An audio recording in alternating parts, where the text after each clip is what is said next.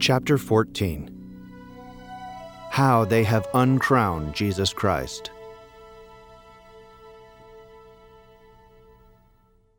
At the last judgment, Christ will accuse those who have expelled him from public life, and will have the most terrible vengeance from such an outrage. Pope Pius XI. At the risk of repeating myself, I come back to the social kingship of our Lord Jesus Christ, that dogma of the Catholic faith, which no one can put in doubt without being a heretic. Yes, exactly, a heretic. Make a judgment then on the dying faith of the Apostolic Nuncio in Bern, Switzerland, Bishop Marchionni, with whom I had the following conversation on March 31st, 1976. I said to the bishop, "Some dangerous things can easily be seen in the Declaration on Religious Liberty. There are some things contrary to what the popes have taught. It is decided now that there can no longer be Catholic states." "But of course, that is evident." "Do you think that is going to do the Church any good? This suppression of the Catholic states?" But you understand, if we do that, we will get a greater religious liberty with the Soviets." "But the social reign of our Lord Jesus Christ, what are you going to do about that?" That is impossible now. Perhaps in the distant future. Right now, this reign is inside individuals. We have to open ourselves up to the masses. "But the encyclical Quas Primas, what do you do with that?" But the Pope would not write that anymore, not now." "Did you know that in Colombia it was the Holy See itself that asked for the suppression of the Christian constitution of the state?" "Yes, and here also." "In the Valais?"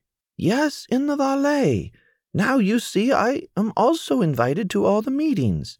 "Then you approve of the letter that Bishop Adam wrote to the faithful of his diocese, explaining why they should vote for the law of separation of church and state?" Yes, but the social kingship of our Lord, it's very difficult now." You see, he no longer believes in it. It is an impossible or very difficult dogma, which would not be written now any more.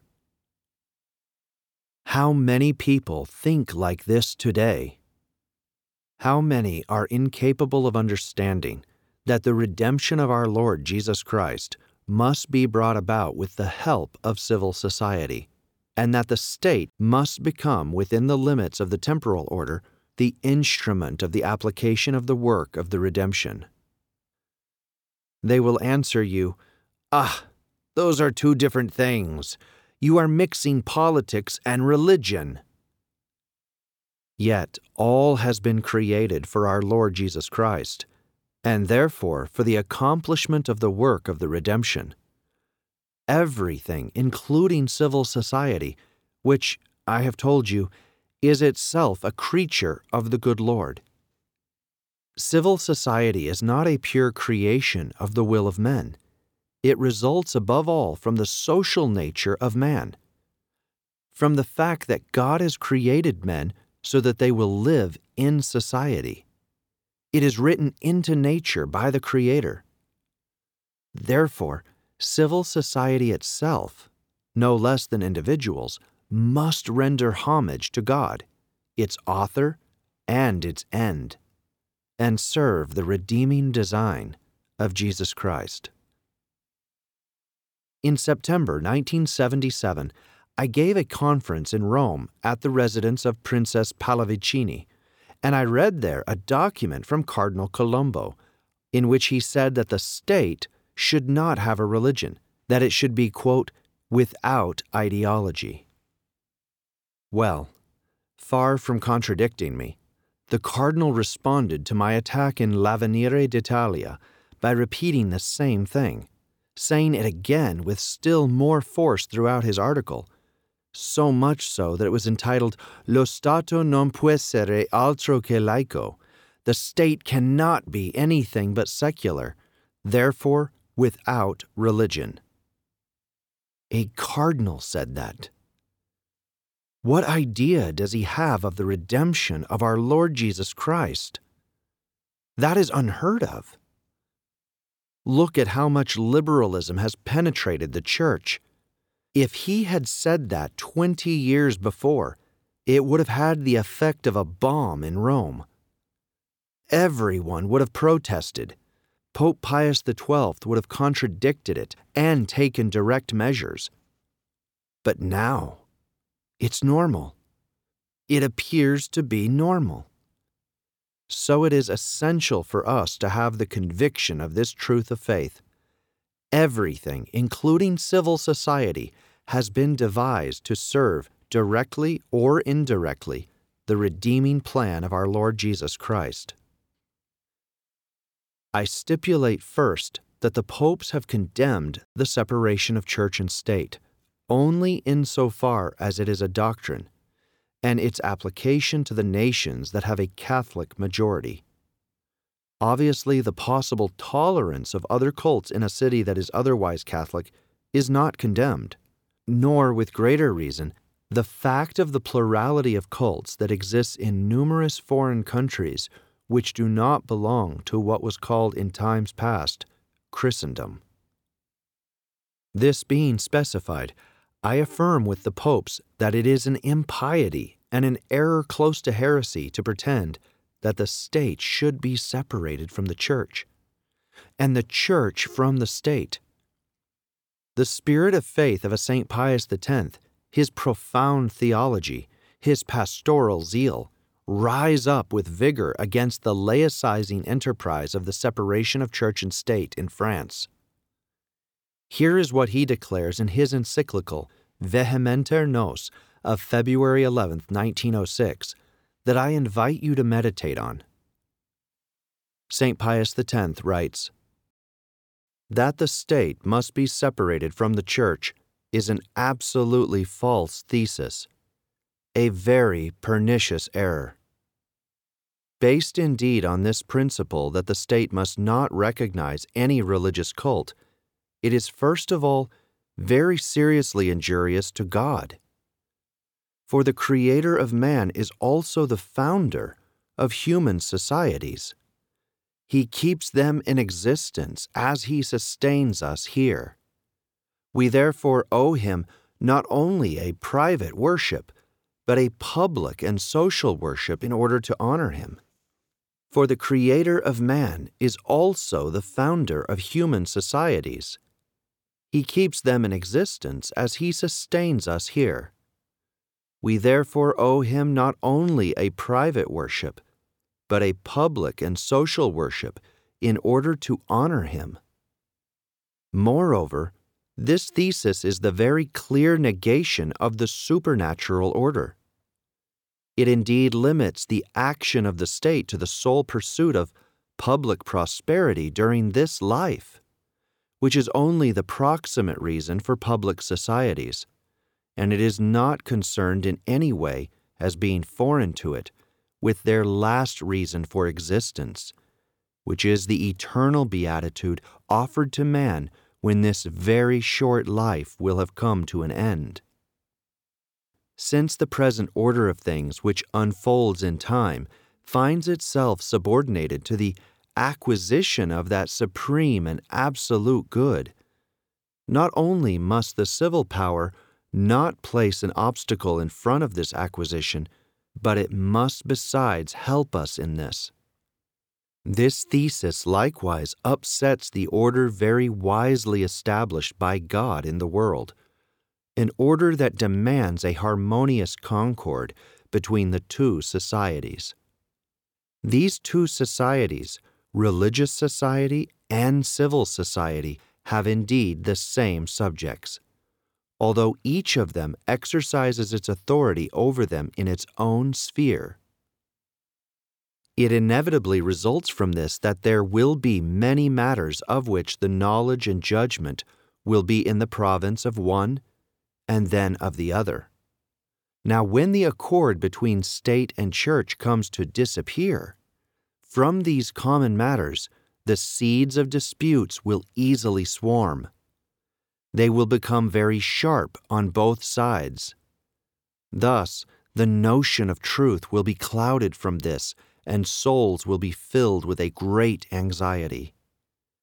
Finally, this thesis inflicts grave damage onto civil society itself, for it cannot prosper or last a long time when place is not given there to religion, which is for man a supreme rule and sovereign mistress for the inviolable protection of his rights and his duties. End quote. The Holy Pope then relies on the teaching of his predecessor, Leo XIII, from whom he quotes the following passage, showing by the continuity of the doctrine the authority with which it is vested. He writes, "The Roman pontiffs have not ceased, according to the circumstances and the times, refuting and condemning the doctrine of separation of church and state. Our illustrious predecessor, Leo XIII, particularly, several times magnificently exposed what should be, according to Catholic doctrine, the relations between the two societies." End quote. There follows the passage from Immortale Dei that I have quoted to you in the preceding chapter, and again this quotation. Leo XIII writes, "Human societies cannot, without becoming criminal, conduct themselves as if God did not exist, or refuse to be concerned with religion as if it were a foreign thing to them, or something that could not serve them in any way. As for the Church, which has God Himself as its originator, to exclude it from the active life of the nation, from the laws, from the education of the youth, and from domestic society, is to commit a great and pernicious error." End quote. We have only to reread once more that passage of Immortale Dei to ascertain that Leo XIII, in his turn, affirms that he is only taking up again the doctrine of his predecessors. Leo XIII writes, "These doctrines, which human reason rejects, and which have a very considerable influence on the running of public things, the Roman pontiffs, our predecessors, in full consciousness of what the apostolic charge demanded of them, have never suffered them to be expressed with impunity, so that in his letter encyclical Mirari Vos of August 15, 1832, Gregory XVI, on the subject of the separation of church and state, expresses himself in these terms: We cannot expect for the church and the state the best results from the tendencies of those who pretend to separate the church from the state, and to disrupt the mutual harmony between the priesthood and the empire. Indeed, the instigators of an unrestrained liberty dread this harmony, which has always been so favorable and beneficial to religious and civil interests." Leo XIII continues, "In the same manner, Pius IX, each time that the occasion presented itself, condemned the false opinions that were the most in vogue, and afterwards he had a collection made of them, in order that in such a deluge of errors, Catholics might have a sure direction." End quote. I conclude that such a doctrine, which teaches the union that must exist between the Church and the state, and condemns the opposed error of their separation, takes on by its perfect continuity with 4 successive popes from 1832 to 1906, and from the solemn declaration that St. Pius X made on this at the Consistory of February 21, 1906, a maximum authority, and beyond a doubt, even the guarantee of infallibility. How then does a Nuncio Marchione or a Cardinal Colombo arrive at denying this doctrine, which is derived from the faith and is probably infallible? How an ecumenical council managed to put it aside in the Museum of Archaic Curiosities? This is what I will explain to you soon by telling you about the penetration of liberalism into the Church, owing to a movement of pernicious thought, which is liberal Catholicism.